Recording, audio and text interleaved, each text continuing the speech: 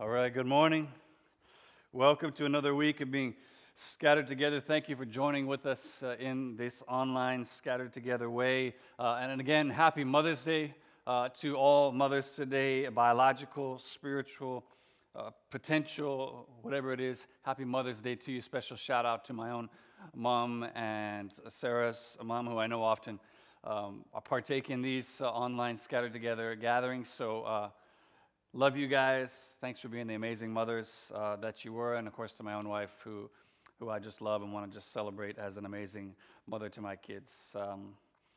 We're going to do what we always do now. We're going to look at a passage from God's Word together. We're going to talk about what it means, why it matters, and what you should do about it. So let's jump into this. If you have a Bible with you, Bible app, whatever it is, would you turn to our passage today, Matthew 5, now beginning at verse 31.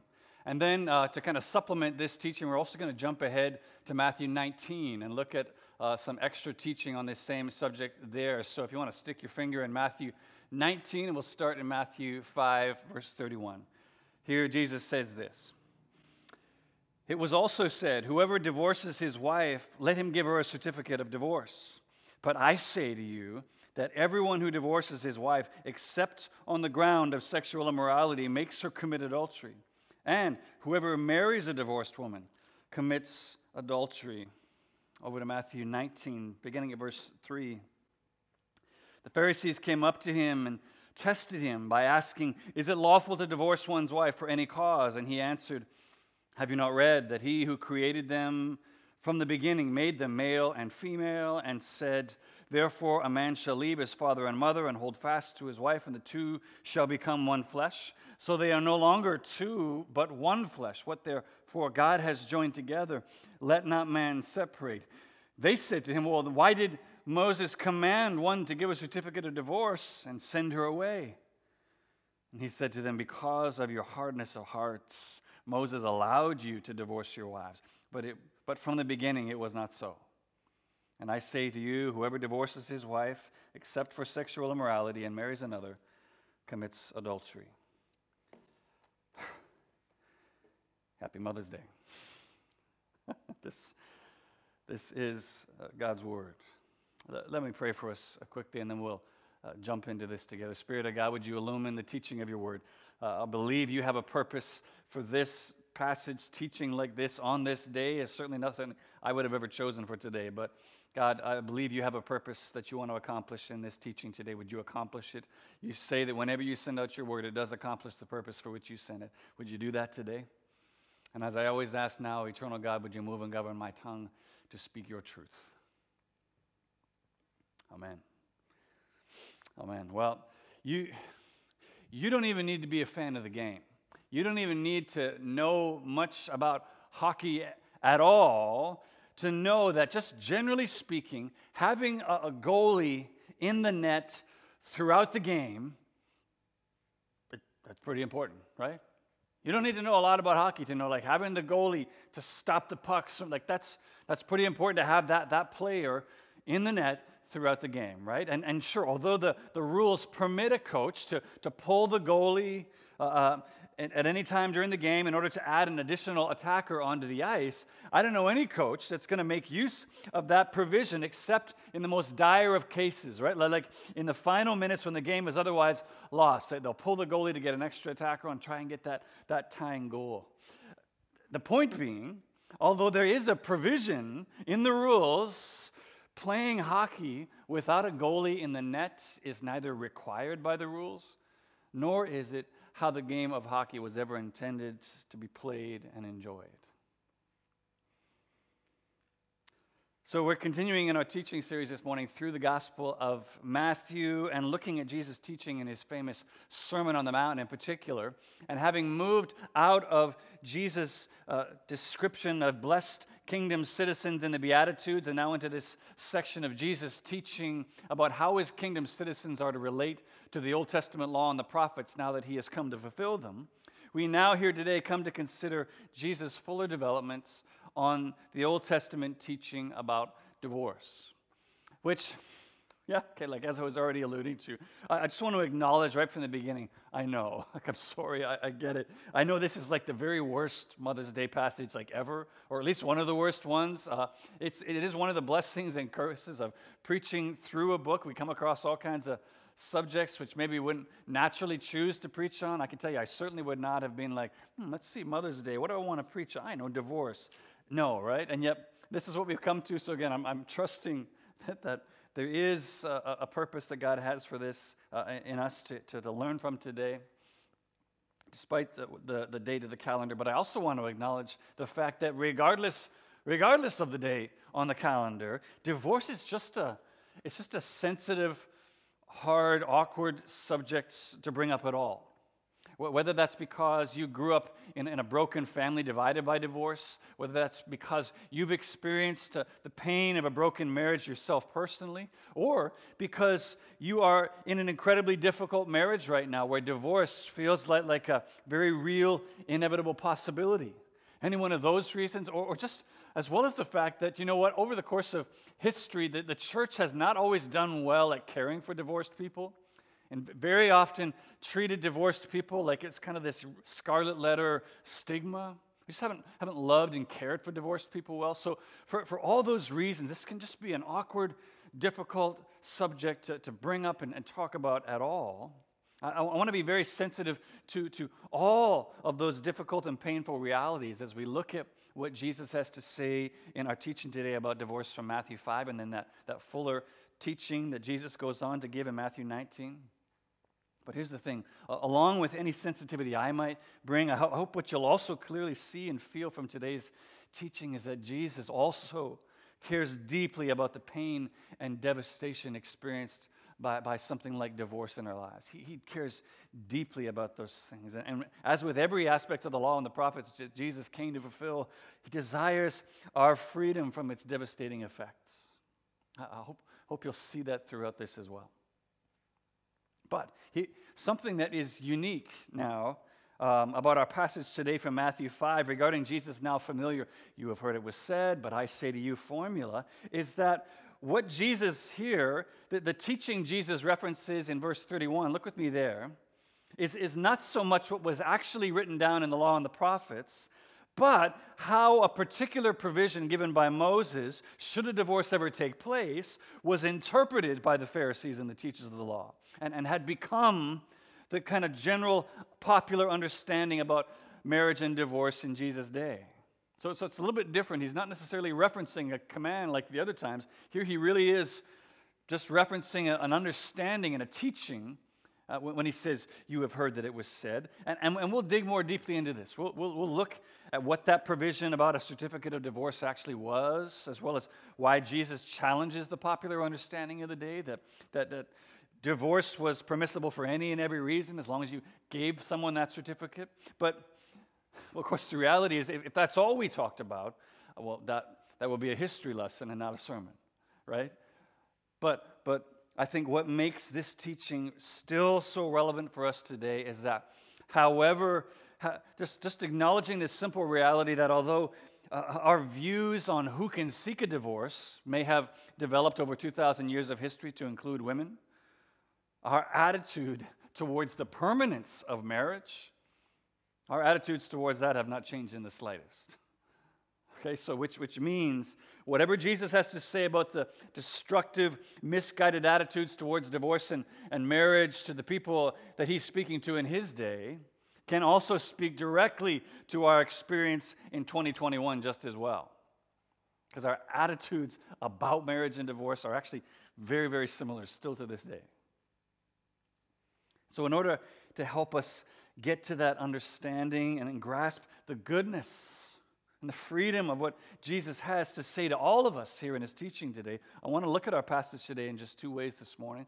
I want to show you the goodness of the actual command, and I'll explain more about what I mean by that as we get there, and then the meaning of the actual exception. Okay?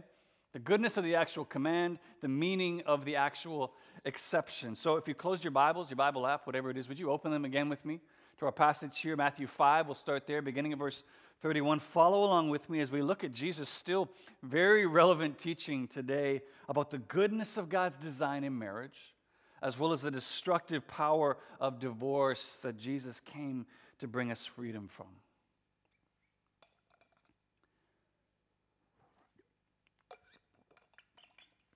Okay, so let's look first of all at the goodness of the actual command. The goodness of the actual command. So, take something like divorce. If you were just to separate all of the emotion and baggage and everything else out of divorce and look at it from a strictly statistical perspective alone, according to a study published in the Toronto Sun earlier in January of this year, apparently, when we're just looking at the numbers here, Canada's divorce rate apparently ranks 29th right now out of 87 countries polled, where we have apparently one in about every 309 adults are divorced. United States, our neighbors to the south, they ranked third overall, actually, with one in every 189 adults being divorced, while Chile, of all places, actually came in dead last, 87th overall, with just one in every 5,714 adults divorced.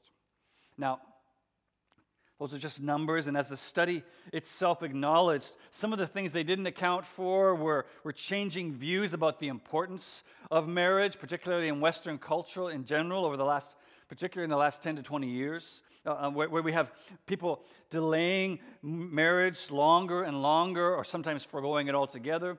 The introduction of things like no-fault divorce, which made divorce just easier to pursue. They didn't account for all of those things, but those are the numbers, generally speaking, about like how prevalent something like divorce still is in our society today. But of course, what no statistics could ever account for is the real life, like on the ground, emotional and relational damage and destruction caused by divorce, both for the individuals as well as for children and families affected by it. I mean, the reality is, even in the most like civil, if we could call that, the most civil, nice of divorces, where the divorcees, they want to remain good friends, they want to still try to co-parent their kids to the best of the ability. What you still hear is just there's still this weight, this gravitas to the dissolution of the marriage, as well as a sense of loss to one degree or another for everyone involved. And what I'm saying is that in the same way we saw last week, the destructive power of adultery reveals sex to be so much more than just satisfying an animal drive, so too do I think that the destructive power of divorce reveals marriage to be so much more than just a government-sanctioned partnership for tax purposes or to increase the stability of a society. So much more than that. There's something going on at a much deeper level than that in sex as well as in marriage, but that's a biblical perspective. Maybe coming from a secular point of view or worldview on those things, that deeper meaning doesn't often maybe reveal itself until things fall apart, until things break down or take a turn for the worse. All of a sudden, you realize, well, wait, why am I feeling this? Maybe there is something more going on in both of these things. But when understood from a biblical perspective, when we understand what marriage is from a biblical perspective, as Jesus himself references of God's good design in marriage that comes from the opening chapters of Genesis that he references there in the Matthew 19 passage, we see that marriage in God's design is about a man and a woman. That is, those who are alike in nature but opposite, different from one another, leaving their families of origin, holding fast, devoting themselves to one another before God, till death do us part, for rich or for poor, and then joining together in a one flesh, whole self giving.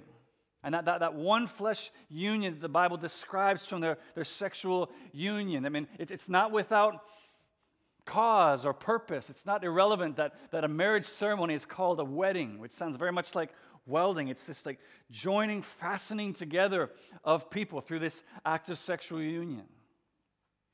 So that's the Bible's picture of what marriage is. And when you think of it that way, I think it helps us to see then clearly why divorce, why separating, tearing apart what God has joined together is such a painful, destructive thing. Leading even author Margaret Atwood to note once, she said, divorce is like an amputation. I think she's right. It's so much more than just like the breaking of a contract or the moving out of the same house. It's an amputation. Why? Because of the tightness, the joined nature of what a marriage is. But here's the strangest thing. Even holding to that biblical picture of marriage, as they did, even having that understanding of what marriage was, the most commonly accepted teaching of the religious rulers, the most commonly accepted understanding of Jewish society as a whole in Jesus' day that he references there, both in the Matthew 5 and Matthew 19 passage, their attitudes about divorce had still become that a man could divorce his wife for any and every reason as long as he gave her a certificate of divorce. Even with that understanding of what marriage is, they still said, as long as you give a certificate of divorce, any and every reason a man can divorce his wife. And as some Jewish historians note, it really was any reason. It really was. Like even for such, including such minor offenses as frequently burning your husband's dinner, grounds for divorce. You could send away your wife because of this. Like, it's clearly something had gone wrong. Like, all they needed to do was just simply go before the Jewish council, give the reason that they wanted the divorce, and then present their wife with a certificate, releasing her from their marriage and giving her the freedom, if we can call it that, to remarry. Which, unfortunately, in that day and age, in that society, a woman very frequently had to do in order just to survive. But here's the thing. When you go back and actually look for yourself at what all this teaching and understanding was based on, it was based on really just nothing more than a literalistic interpretation of a provision given by Moses in Deuteronomy 24 about a process. Should a divorce take place? So not for the divorce, but should a divorce take place, a provision that protected a divorced woman from just being casually discarded. That's what it was about. Like, all the certificate was ultimately intended to say was that a woman who'd been divorced by her husband could not then be remarried to that same husband who divorced her. Should her new husband die or choose to divorce her as well, he couldn't just claim her back and take her back to marry her again. That was the only purpose of this certificate. It was protecting the wife from just being casually tossed away, so making the husband really think like, okay, do I really want to end this marriage? Because I can't go back now and remarry her later. It's treating women with the respect and dignity as fellow equal human beings, not just like something to be picked up and taken off at your whim. And yet, just look at Matthew 19. Look at how the Pharisees had somehow renamed, just reframed the whole thing here. They'd taken that obscure provision from Deuteronomy 24 intended to protect a woman, and see it now. They're calling it the command of Moses. There in verse 7 of Matthew 19. The command of Moses, allowing a man to divorce his wife for any and every reason. And so as the Pharisees retort to Jesus' suggestion that no, they couldn't, you actually can't divorce your wife for any and every reason. And they say, okay, well then why did Moses command one to give a certificate of divorce and send her away? Calling it the command of Moses, this provision in the case of a divorce, saying this is now the command of Moses of what to do. But if you look at Jesus' response in the very next verse, you see that according to Jesus, divorcing your wife for any and every reason was neither the command of God, nor was it God's intent for marriage from the beginning. Rather, it was a provision Moses had made solely because of the hard, selfish hearts of the men of Israel. And it was put in place simply so that a discarded wife could at least be protected from suffering total ruin at the whim of her husband. That was really the purpose of it. And it came solely because of the hardness of the heart. So this is what Jesus is referring to back in our passage in Matthew 5, beginning at verse 31, from the Sermon on the Mount, when he says, it was also said, or you have heard it was said, whoever divorces his wife, let him give her a certificate of divorce. That's what he's referring to. Again, just a complete, absolute misreading, misapplication of the provision given by Moses there in Deuteronomy 24. Literally on the same level as like a hockey coach pulling the goalie before the opening face-off even happens, and seeing that pulling the goalie is calling it the command of Gary Bettman or something like that. Not realizing, like, no, okay, there is a provision in the NHL rulebook to pull your goalie whenever you want, but it's not a command at all. The rules don't require you to pull your goalie. You have a provision, an allowance to do it, should there be no other hope of winning the game. It's the last ditch, very end of the game, no other hope option, alone, and only a provision, not required. That's the foolishness of how they were reframing this provision. Now, we'll get to what Jesus does provide as an acceptable reason for divorce and why that exception alone is acceptable before God. But if you look at verse 32 of Matthew 5 or verse 9 of Matthew 19, what we see is that contrary to the teaching of the Pharisees, according to Jesus, divorcing your wife for any and every reason made both the divorced woman as well as the man who divorced her guilty of adultery now, should they ever seek to remarry anyone else. That's what Jesus is saying is actually going on. And I know, listen, I get even just saying that's wildly offensive, hugely controversial in our day and age. The point I'm trying to make is that it would have been just as offensive and controversial in Jesus' day as well. What Jesus is ultimately saying, just to use our modern day divorce proceedings as an example, is he's saying human courts, be they legal or religious or whatever, human courts don't have the power. They don't have the authority to break apart or to free someone what God has joined together. They don't have the power to do that. That is, Jesus is saying, your certificate of divorce does not absolve you from guilt in the courtroom of heaven should you choose to remarry another person. Can't present that certificate and be like, I'm right, I did the command. Jesus like, that's not valid here in the courtroom of heaven. You're still held to that covenant. You're still joined. And I know, listen, I know Jesus' teaching can sound oppressive, that can sound offensive. It can also create all kinds of other questions, right? Both for the person maybe who's being divorced for reasons other than what the Bible gives as reasons we are permitted to divorce, be that being adultery in marriage as well as abandonment by an unbelieving spouse. To create kind of questions like, so what does that mean for me? Can I not be forgiven by God? Am I not ever free to remarry? Like, what does that mean? The answer is no. Like, there's more to it. And certainly the forgiveness of God absolutely covers any of those things. It is not the unforgivable sin.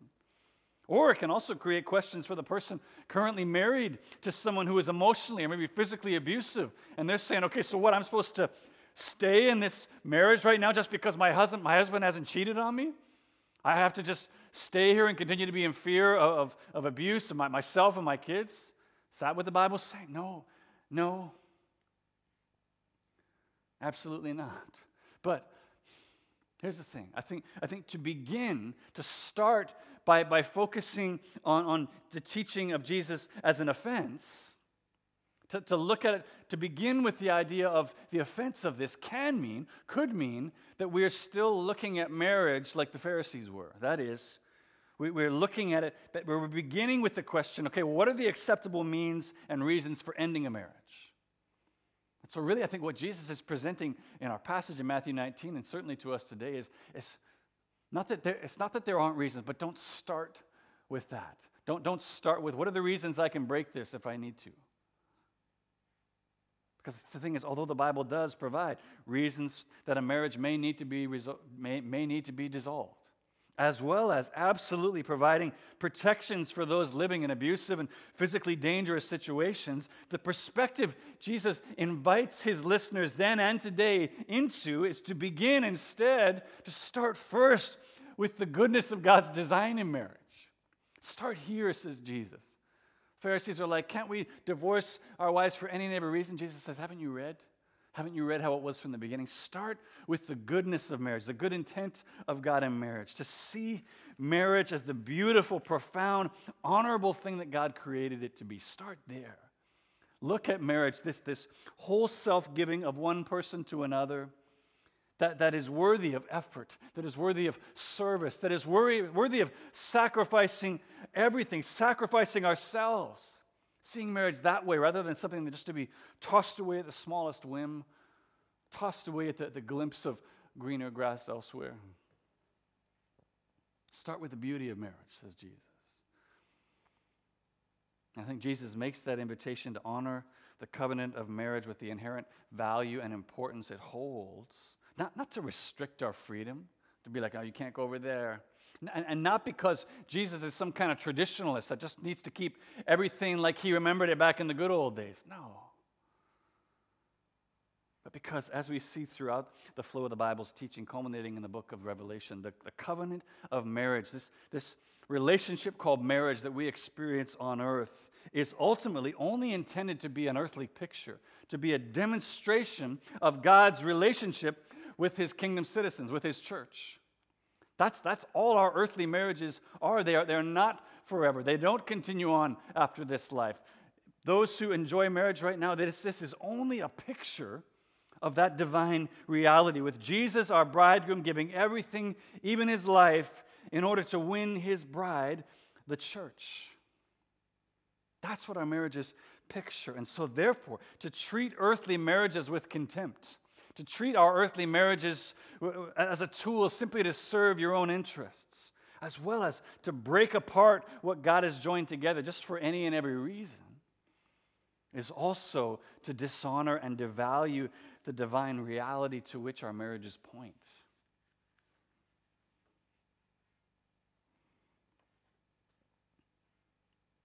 So that's the goodness of the actual command. The command to honor the permanence. To honor the permanence God intended for marriage, as well as, the safety and protection that God designed the covenant of marriage to provide for that whole self-giving that you were giving to another person, to provide a place of safety where you could give that and know that it would be honored and respected and valued. But just as the Pharisees had mistook the provision of Deuteronomy 24 for the commandment of God, so too had they misunderstood that same provision as being the justifiable means before God to dissolve a marriage. Problem with that, again, as we saw, their error was leading people to commit adultery by violating the marriage covenant, which, although maybe legally separated, was still very much joined together by God. So the last thing I want to look at together with you is the meaning of the actual exception. The meaning of the actual exception.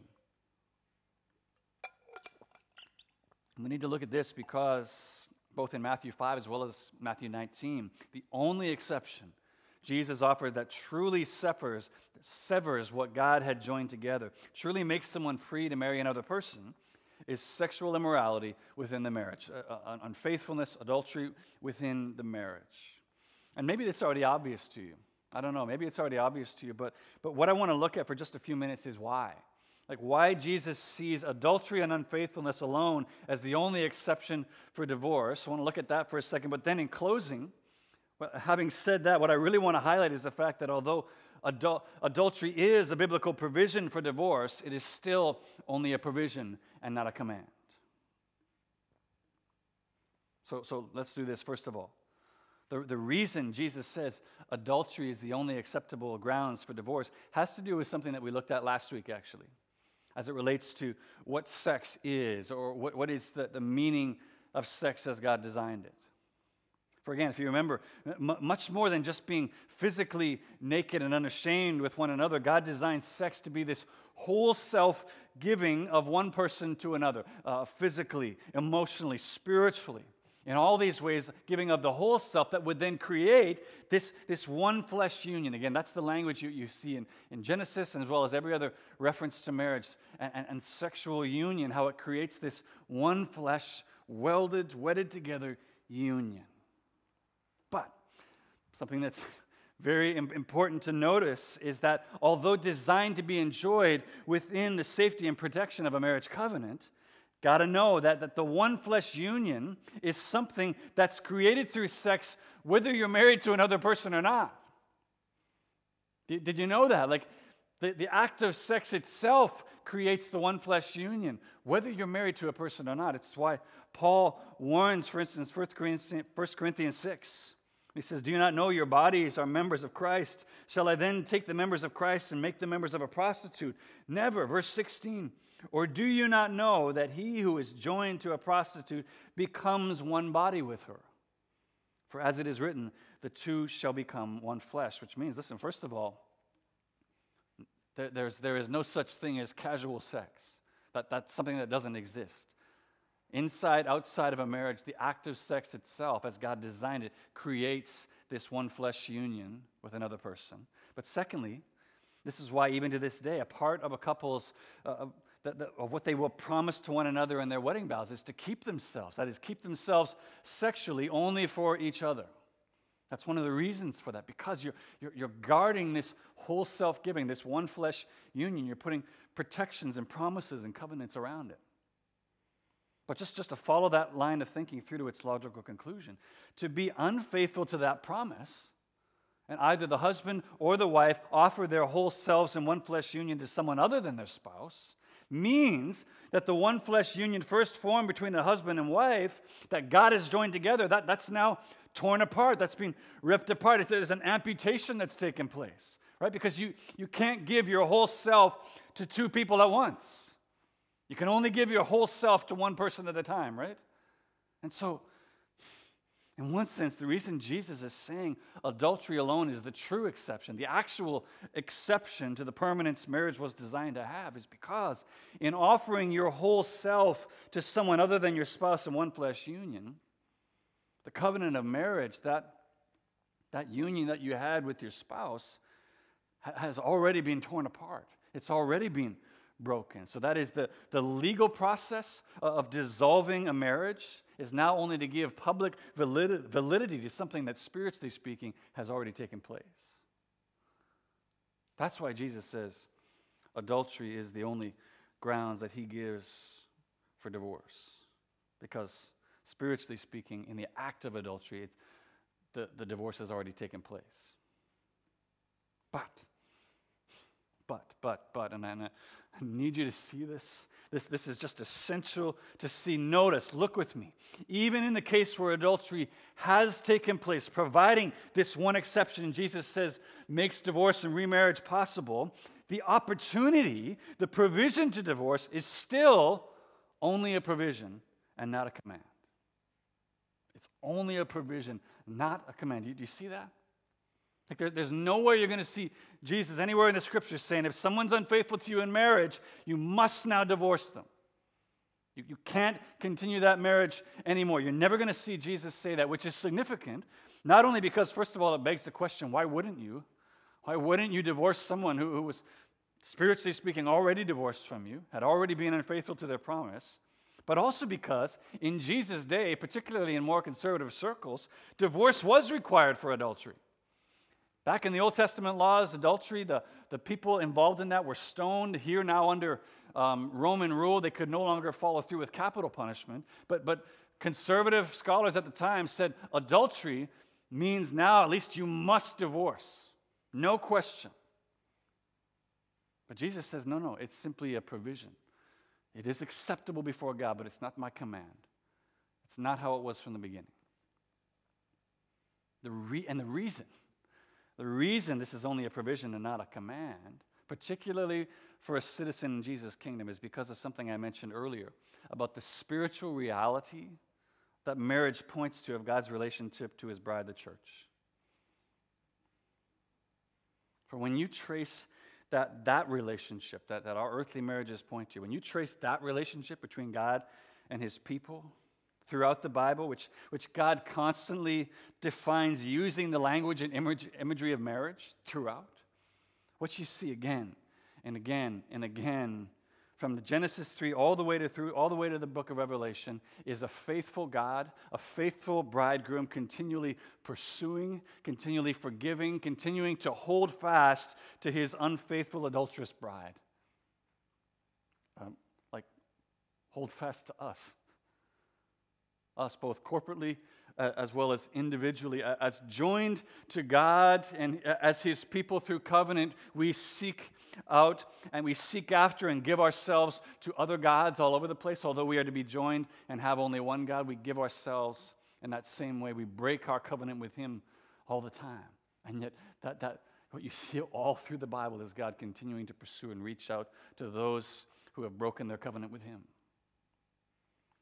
Which means, listen, if honoring the permanence of God's design in marriage is something that pictures and demonstrates the profound beauty of the kind of relationship God desires to have with us to a watching world around us, then so too does faithfulness.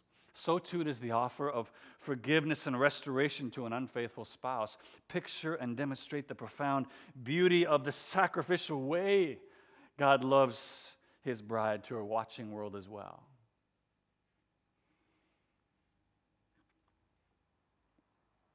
And no, this is not a cross that all of us, by God's grace I pray, almost none of us will ever be called to take up and carry. And listen, this is not at all to suggest either that obedience to such a call is not incredibly costly, requiring an incredible amount of trust in God's power to sustain us as well as community support in order to carry out. Nor, listen, as Jesus clearly says, nor that we are not absolutely free before God to part ways should reconciliation not be possible. That's not to take away from any of that for a second. But for those that are called to this incredibly costly calling, along with the provision of divorce, what some of us will be offered is also a profound opportunity. A profound opportunity, as much as it depends on us, to demonstrate the radical, costly love of God as well as the amazing grace in Jesus that each one of us are daily recipients of as citizens of God's kingdom, who have ourselves wandered from our covenant with Him.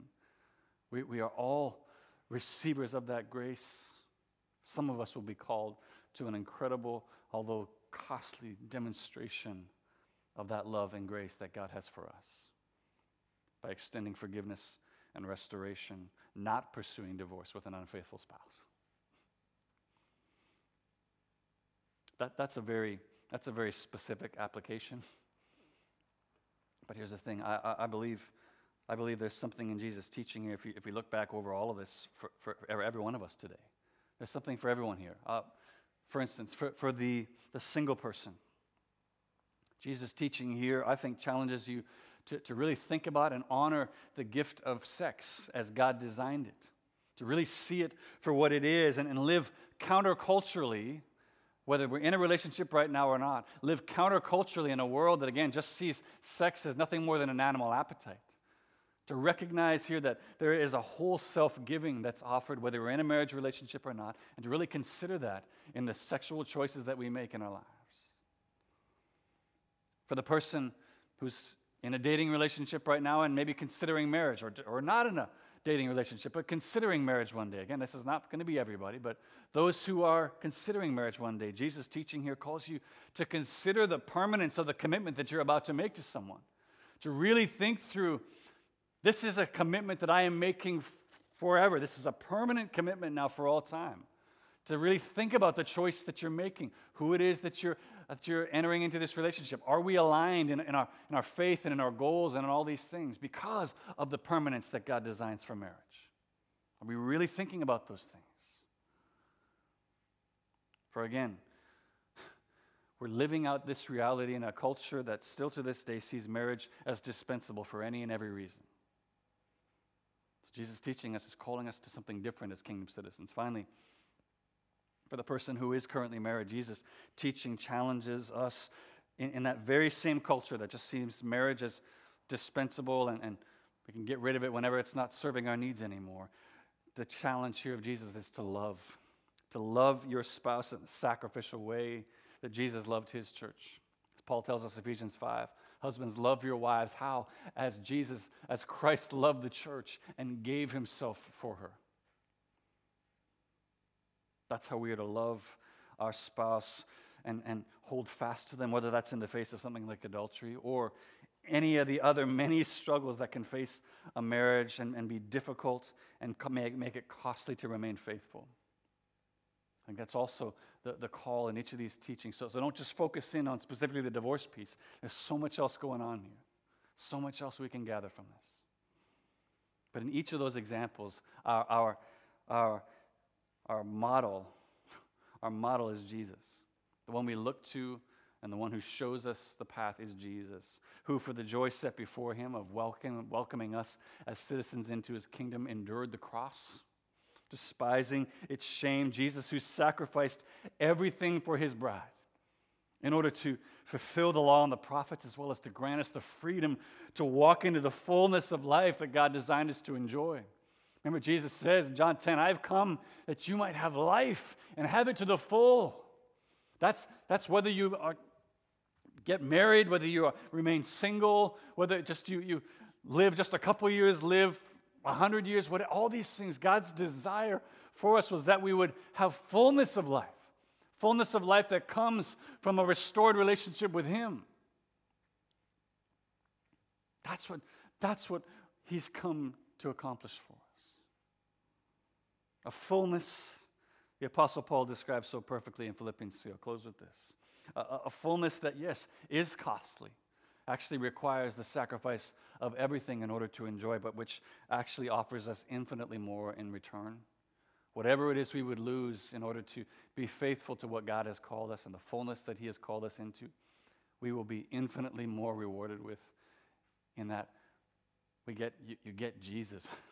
You get a restored, by grace, fully forgiven, always forever accepted relationship with God. As Paul says again, Philippians 3 says, indeed, I count everything as loss because of the surpassing worth of knowing Christ Jesus my Lord. He saw Jesus is the reward, worth any cost that we might have to pay in this life. For his sake, I have suffered the loss of all things. I count them as rubbish in order that I may gain Christ and be found in him, not having a righteousness of my own that comes from the law, but that which comes through faith in Christ, and who fulfilled the law and the prophets on our behalf. The righteousness from God that depends on faith. Oh, may God grant us that faith. Grant us that faith to trust him in whatever he's called us to walk in today, knowing that his desire is that we would have fullness of life, whatever the cost. His desire is truly in him to give us that fullness of life, that he is our reward, that he is the thing we seek, whatever the cost, and to demonstrate that costly love to others in our lives, whether that's single, married, whatever it is, to demonstrate that costly love as citizens of his kingdom. Amen. Amen.